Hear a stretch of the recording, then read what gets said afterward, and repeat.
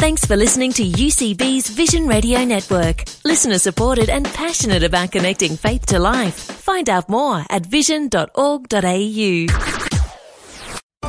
Saturday's Top 5.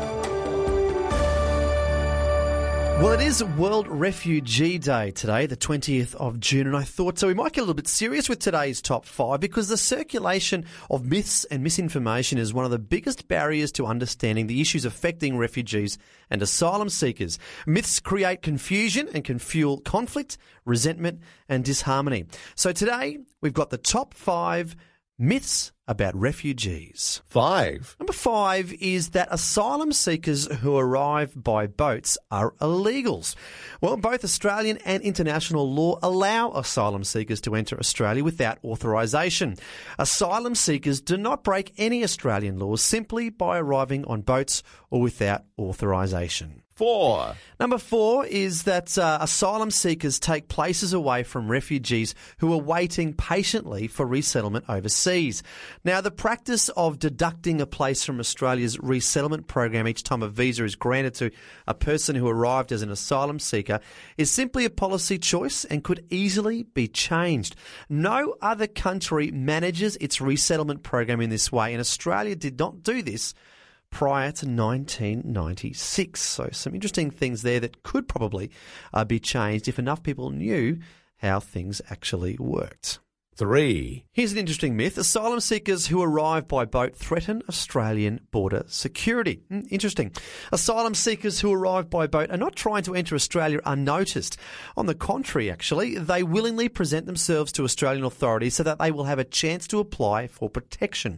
They arrive without authorisation because it's too difficult or too dangerous for them to travel through authorised channels. 2. And this is an interesting myth. Australia is being swamped by asylum seekers. It's an interesting one, but compared to other refugee hosting countries, Australia receives a very small number of asylum applications. In fact, in 2012, Australia received just 1.47% of the world's asylum application. I mean, that's crazy. While asylum seeker arrivals have increased in recent years, the numbers are still very small in global terms and well under 1/10 of Australia's annual migration intake. Saturday's Top 5, number 1. And the number 1 myth of refugees and asylum seekers on World Refugee Day, that refugees don't contribute to Australian society in any meaningful way. Research has shown that refugees, once they've had the opportunity to establish themselves, make important economic, civil and social contributions to Australian society. Australia's refugees and humanitarian entrants have found success in every field of endeavour, including the arts, sports, media, science, research, business and civil and community life. Saturday's Top 5. Well, I guess on this World Refugee Day, the most significant barriers to addressing disadvantages are often structural problems, such as discrimination, lack of political will, and the way government systems work. Unless these barriers are addressed, the issue will be very difficult to resolve, even if there are plenty of resources available.